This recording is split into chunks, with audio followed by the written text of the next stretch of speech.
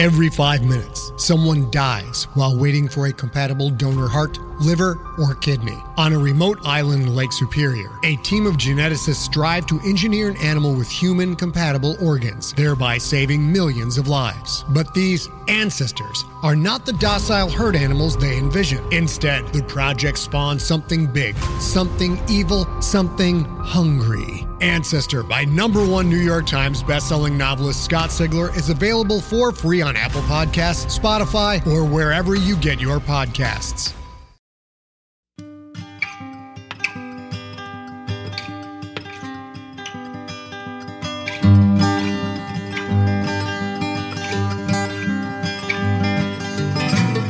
Hello and welcome to the Drabblecast, episode 357. The Drabblecast is a weekly audio fiction magazine that brings strange stories by strange authors to strange listeners, such as yourself. I'm your host, Norm Sherman. Before we get to our Trifecta special this week, a quick reminder that we're in our last week of voting for the 2014 Drabblecast People's Choice Awards. If you haven't voted yet out of the finalists for Best Feature Story, Best 100-Word Drabble, Best 100-Character Twabble, and Best Episode Cover Art, head over to our forums at forums.drabblecast.org, take a quick second to register if you aren't a member yet, and get your People's Choice choosing on. There are 5 finalists in the Best Feature Story category this year, battling to take home the sacred Drabblecast Chalice of Glory. Desmond Warzel with his story The Blue Celeb in episodes 313 and 14. Jay Lake, may he rest in peace, with the last story he ever sold on this earth, The Goat Cutter in episode 321.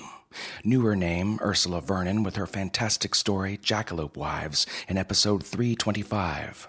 Old hat at the short story game, Howard Waldrop with Knight of the Cooters in episode 331, and Drabblecast's beloved Shannon Garrity with her brilliant and hilarious DC-commissioned story, To Whatever, in episode 335. 5 outstanding stories, all worthy of the chalice to be sure. But who will it be? You decide. All right, on to our Trifecta special this week. Trifectas, of course, are specials we do featuring 3 different authors, readers, and stories, but one common theme. Our theme this week, embarrassing personal problems. We bring you Clint Radigan's Intergalactic Genitourinary Clinic by Linda Clark, On the Nose by Hall Jameson, and A Plague of Boils by Frank Key. It's gonna be a fun episode. Also, our stories this week are brought to you by guest producer and friend of mine, Brian Lincoln of the Fullcast Podcast. The Fullcast Podcast is one you should no question be subscribed to. It's all about the production of Fullcast audiobooks, with topics that include world building, writing, editing, casting roles, recording techniques, voice acting, audio production, sound effects, distribution, finding an audience, dealing with feedback, pretty much everything. It's released every other week and includes interviews with various guests.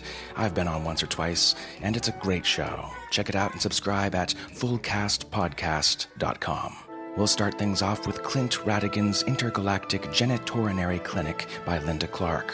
Linda writes strange science fiction, fantasy, and horror.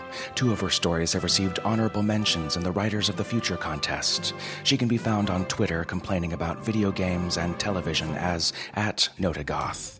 Playing the role of narrator and Clint is Rish Outfield from the Dune Steve podcast, and Brian Lincoln as the captain. We'll follow that story up with Hall Jameson's On the Nose. Hall's speculative fiction has recently appeared or is forthcoming in Phobos Magazine, Allegory, Drabblecast, and Fantasy Scroll Magazine. She's currently working on her 4th novel. Reading in that story is Michael Amaral, Casey Reagan, and James Bagley. And we'll wrap things up with A Plague of Boils by the ever-bewildering Frank Key, read to you by Tom Vale, Dan Panicucci, and Casey Reagan. Frank's a writer, blogger, and broadcaster best known for his self-published short story collections and his long-running radio series, Hooting Yard on the Air, which, for the love of Night Rider, you absolutely must be subscribed and listening to. HootingYard.org, folks. HootingYard.org. All right, all the formalities out of the way there. Let's get this embarrassing personal problems party started. We bring you Clint Radigan's Intergalactic Genitourinary Clinic by Linda Clark, On the Nose by Hall Jameson, and A Plague of Boils by Frank Key.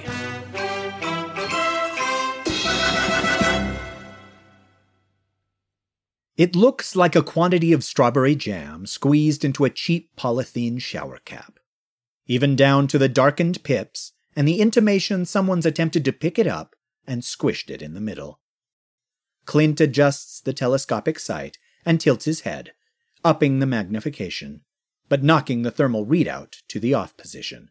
He can feel the heat from here, so it's safe to say that the temperature is outside the usual parameters. He said he loved me, says the captain, surprisingly distracted for a man with his trousers round his ankles and a scrotum like an inflated whoopee cushion. Standard procedure, I assure you, says Clint, not really listening. He adds another lens and wonders whether there's a publication in this. Just the sort of thing to add a touch of color and exoticism to the photographic spread of a medical journal. Just so I can make sure there's nothing nefarious in there. Although Clint rather hopes there is. Perhaps then brood fathers would be proud. I don't really care about this, says the captain, gesturing vaguely to his superheated genitals. It's the betrayal that really hurts. When Clint first started his medical specialization, he was surprised by how little defense the male human organ afforded itself. No spines or barbs. Everything external, with no conscious ability to retract it. It made him so very glad for his carapace. Perhaps that's why humans so often fall foul of green phalange, Coniston's phallic gribbler, junk bunk, and all the rest, Clint muses, thoughtfully pressing the inflamed skin with the scrotal depressor to see if the redness blanches. They just aren't used to protecting themselves. The captain lets out a little sigh, presumably because of the cooling effect of the depressor's metallic surface. Captains of long voyage vessels and touring musicians are Clint's most frequent visitors. I think you've been rather lucky, says Clint, removing his headgear and returning to his desk. There's no infestation. I believe it's just a chemical reaction to the acidic secretions. Shame. Clint was rather hoping the darkened blobs were toxodendron eggs. Cross-species fertilization has never been successfully demonstrated. Unfortunately, it seems they're just hair follicles, undergoing unprecedented levels of stress. The captain doesn't seem as happy about this as Clint had supposed. He just nods solemnly and shuffles off the gurney to adjust his clothing. Clint scratches at his keypad to generate a prescription, cursing his misfortune. Discovery of a new hybrid life form might have raised Brood Family's opinion of his career choices. Clint's Brood Family are in the funeral business, if you can call it that. His species were engineered to assist with cleanup after the Great Interplanetary War of '56, a time when you could barely maneuver a small vessel without getting someone's battle-burned corpse smeared across your hull. They are revered as heroes, just for doing what they're genetically predisposed to do. Clint is the one who is going against his biological programming, contributing rather than consuming. Clint is the one who struck out on his own. And for what? He's roused from his thoughts by the realization that the captain hasn't taken the prescription chit from his outstretched claw. After trying to press it into the human's hand, he realizes the captain is exhibiting signs of grief. Clint feels his quills rise. He's not that kind of doctor. He deals with the physical aftermath of love, not the emotional one. Please, Captain, he says, as gently as his mandibles will allow. There is no cause for distress. I'm sorry, says the captain, pinching the bridge of his nose. I just thought we had something, you know? Clint thinks for a moment. Yes, he says. I thought he had injected your scrotal sac with his larvae, but he did not. The captain is staring at him now. His eyes are reddened, but his crying has stopped. His breathing has slowed. Both good physical indications that his mood is changing. Clint's confidence grows. If he had impregnated you in this way, his young would have feasted upon your testicles and exited via your urethra. The captain stands and snatches the chit. He says, swallowing hard. He must have loved you very much to avoid visiting such devastation upon your body, Clint finishes, as the door slams and the captain yells his thanks from the corridor. Thanks. Brood family may honor the dead, thinks Clint smugly. but I offer comfort to the living.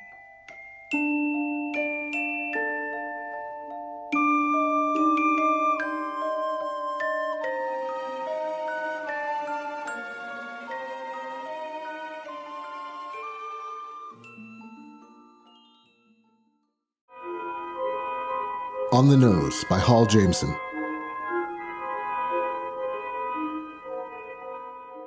I shuffled down the sidewalk towards my apartment.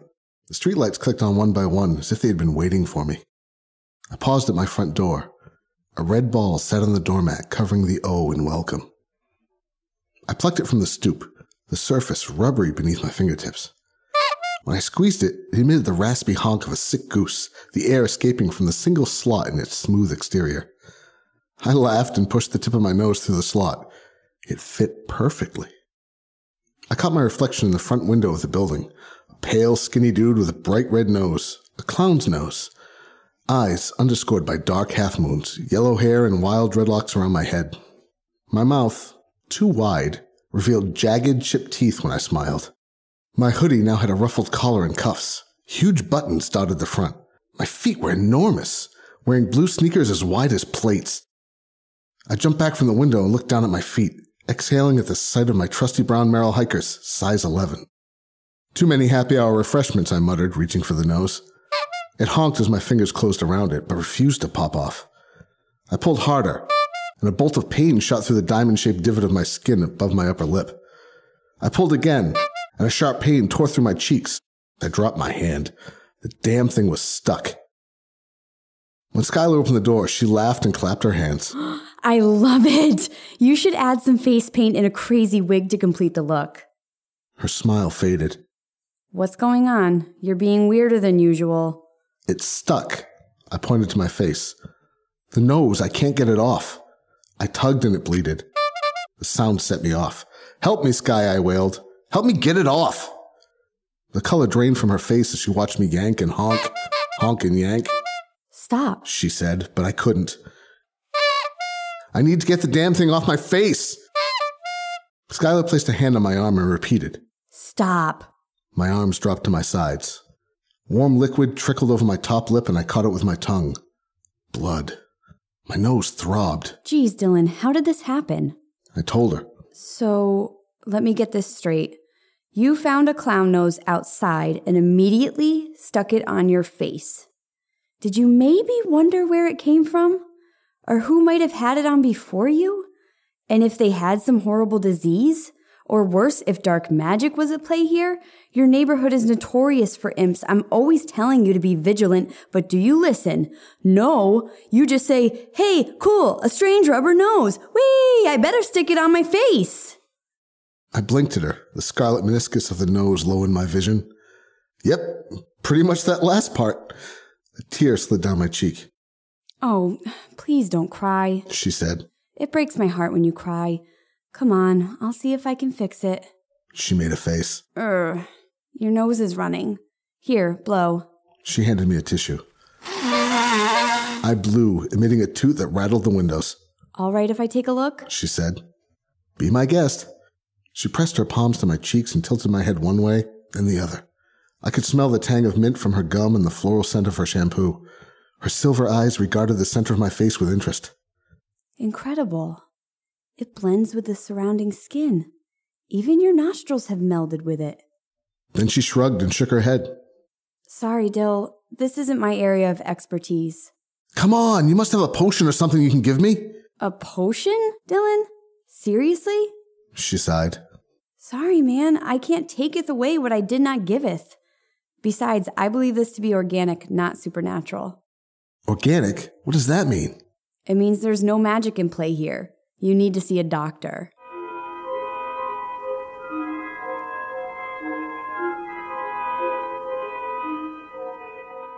I sat on the examination table with Skylar stationed on a stool in the corner. I begged her to come with me. Doctors freaked me out.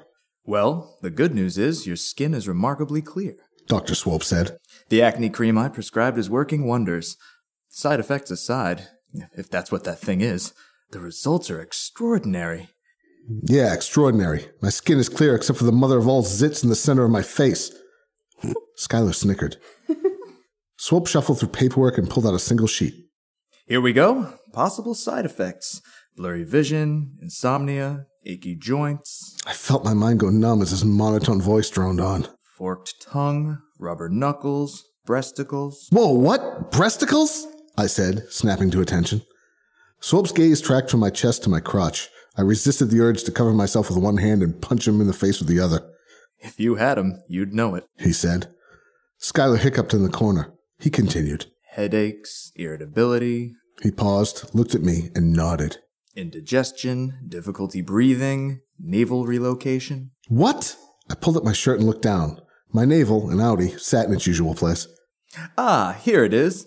Bozorhinitis. Bozo what? You're kidding me, right? I said. Bozorhinitis, known by the common name of clown nose. A rare side effect. Less than 1% of all cases. Hallucinations occur in conjunction with clown nose manifestations. He looked over his glasses at my nose, his brow knitted. Fascinating. Does it honk? He reached toward me, making a pinching motion with his thumb and forefinger. I knocked his hand away.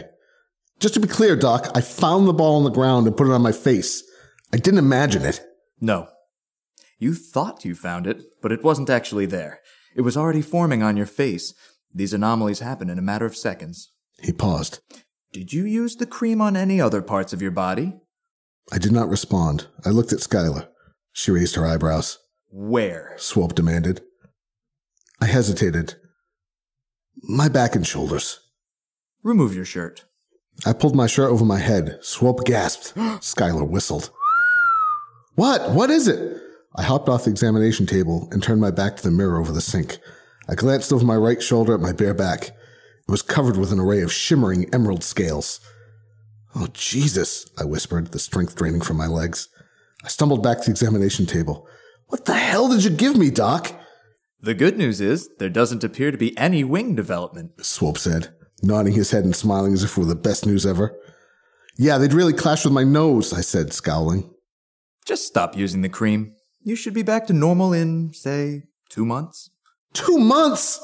Well, there is an injection I could give you that would reduce the swelling, but there are side effects with that, too. Hair loss, goiter, coiled tail development. No! I shouted. There's no need to yell. A little clown nose and a few scales are not the end of the world, Swope said. Besides, you did this to yourself. I did this to myself? You gave me the medication. But it is your responsibility to read the fine print after filling a prescription. I told you there were possible side effects. I encourage all my patients to be proactive. Otherwise, look what can happen. He waved a hand at me, then opened the door. Just stop using the cream, Dylan, and you should be good as new in no time. Unfortunately, the acne will return. He clicked his tongue. Good day. He slipped into the hallway.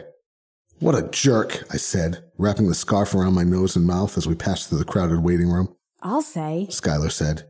She wore a wry smile. But I think he'll be a little more careful when prescribing medication from now on. What? Why? What did you do? Nothing much. Sky? Hey, it's nothing. I just thought he should experience one of those side effects he so casually rattled off. I stopped and looked at her, my lips curling into a smile. Really? Which one? She winked at me. If he has them, he'll know it.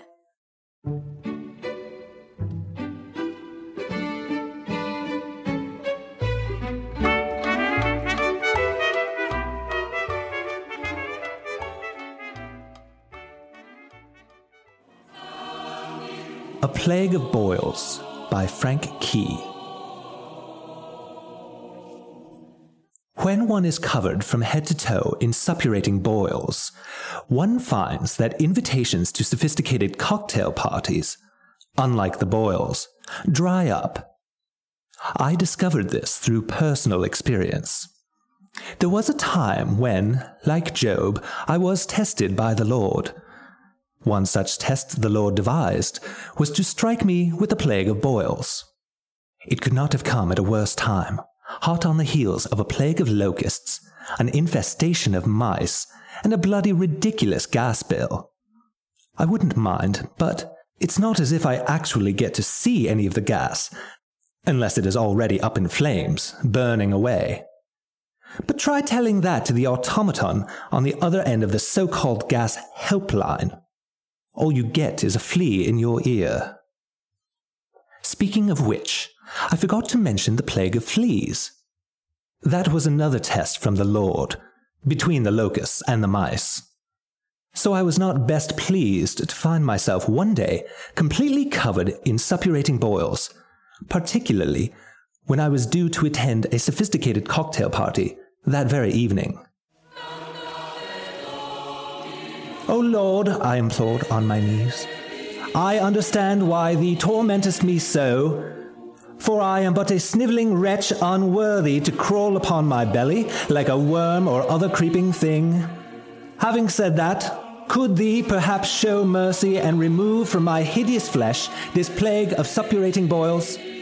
Given that I have received an invitation to attend a sophisticated cocktail party this evening, and in my present state am barely able to present myself in civilized human company." To which I am afraid the Lord replied in a booming authoritarian roar, which made the walls tremble.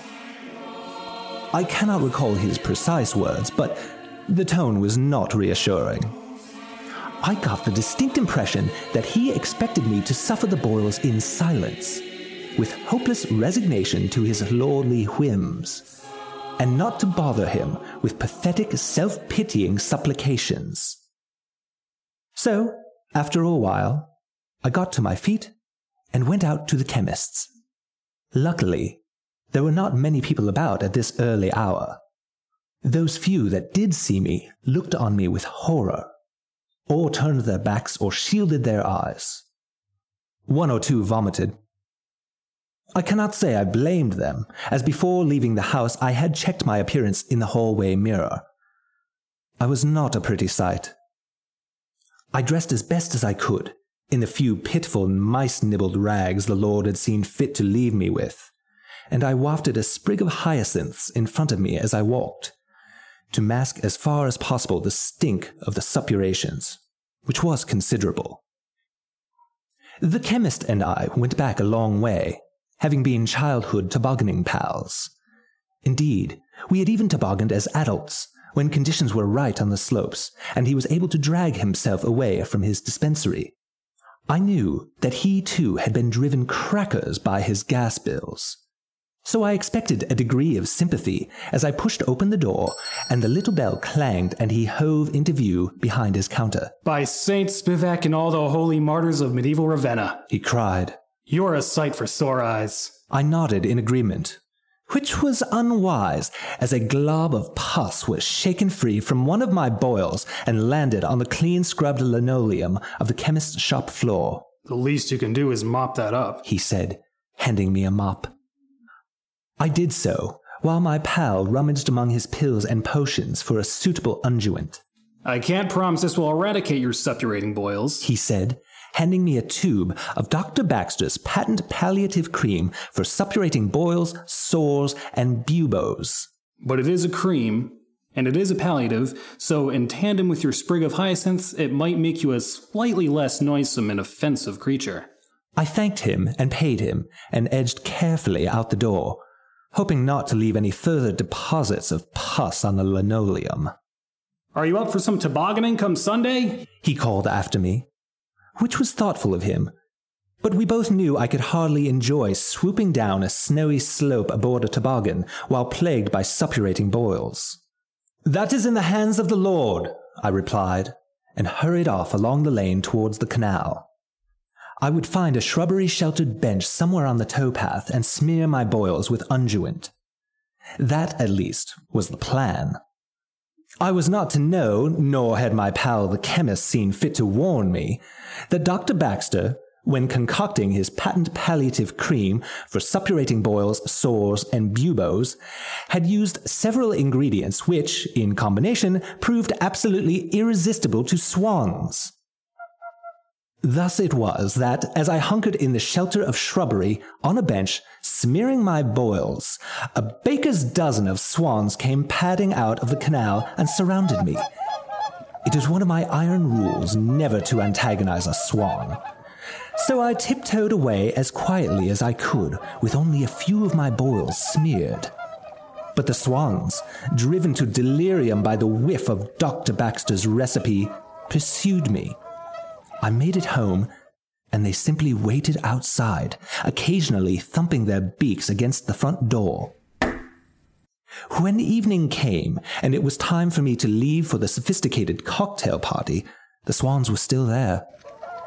I had no choice but to let them follow me, along the lane, and past the allotments, and through the tunnel, under the bypass, and past the industrial estate, and the science park, and the oil refinery, and the other allotments, until I reached the gated community wherein the sophisticated cocktail party was taking place.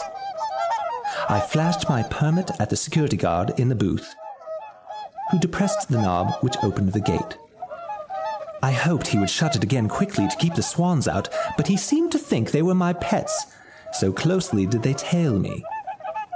Thus it was that I arrived at the sophisticated cocktail party, wafting my sprig of hyacinths, covered from head to toe in suppurating boils made only slightly less noisome and offensive by Dr. Baxter's patent palliative cream and accompanied by a gaggle of delirious swans.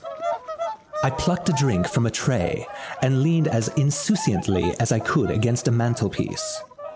I was not a social success. In fact, throughout the evening, the only person who came within 10 feet of me was a blind flapper with a streaming cold which had robbed her of her sense of smell. We were getting on like a house on fire until she confessed that she was allergic to swans. I did the gentlemanly thing and revealed that there were 13 swans in close proximity. Ah, she said. That explains why I have developed a splitting headache, have a ringing in my ears, and pins and needles in my extremities. I had better go out onto the balcony, away from your pet swans, or I am liable to break out in suppurating boils all over my body. Toodle-pip. Wait, I cried. The swans are not my pets, and I have a half-full tube of Dr. Baxter's patent palliative cream for suppurating boils, sores, and buboes. But she was already gone.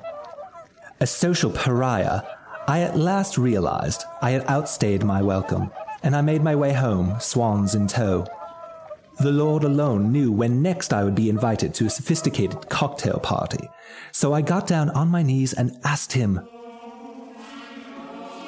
Back came that booming authoritarian roar.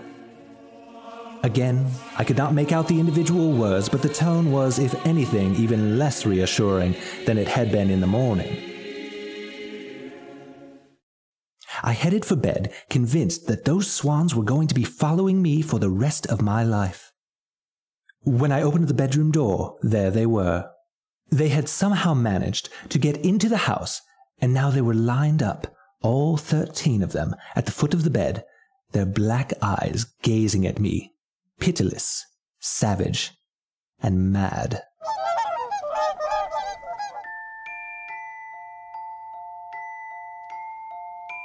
And that was our trifecta. Hope you enjoyed it. Good stuff.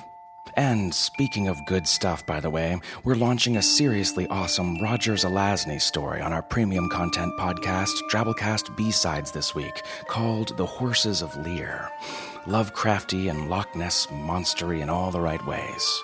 If you want even more Drabblecast goodness in your ears every month, consider signing up for an automatic $10 a month subscription to support the Drabblecast and the hard work we do. That'll give you access to Drabblecast B-Sides, where every month we throw another story or two at you, or author interviews, original songs by yours truly, occasional videos, all sorts of cool stuff. And again, you're helping us do what we do here at the old DC by doing so. It's a swell deal for everyone, huh? Find support links off our website, Drabblecast.org. When you sign up for a $10 a month subscription, you should get an automated email telling you how to log in and subscribe to B-Sides. Good times. Let's hit our 100-character story winner this week, shall we? By Groom Porter, no stranger to the crown. Here it is. As a werecat, my senses improved. I now see what my Tom sees when he stares into a corner, and you don't want to know about it.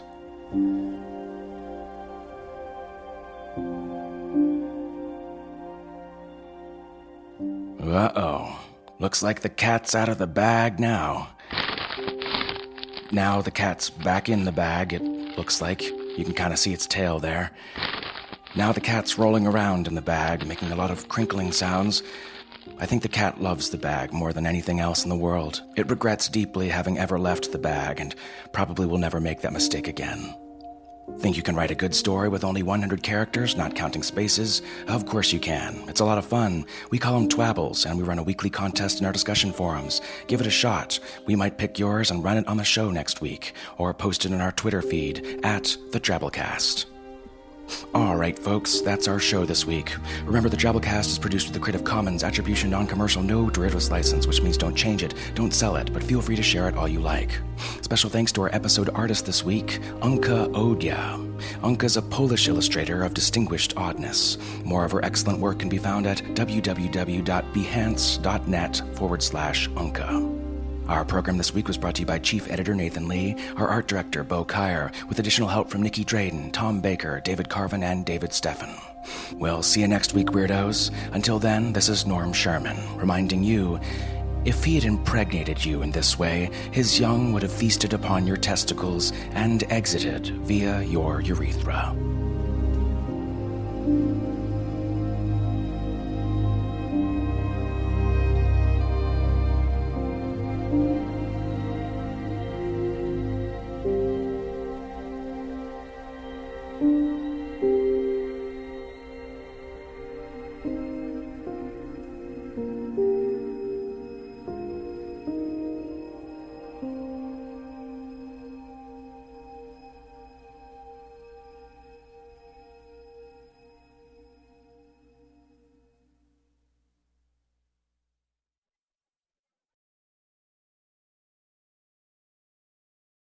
Hey there, this is Justin Bartha. I made a funny new podcast, King of the Egg Cream. It has the greatest cast in the history of podcasts with actors like Louis Black. I'm torn by my feelings for two women. Bobby Cannavale. You can eat it, or if someone hits you, you can put it on your cut. Melanie Linsky. I wonder what these marvelous things are that look just like boiled chicken feet. Jason Ritter. I can break things and pick locks and kill people. Michael Stuhlbarg. The whole point is to inspire people that they should make themselves better. Ari Grainer. No, don't whet its appetite. What are you, an idiot? Me, Justin Bartha.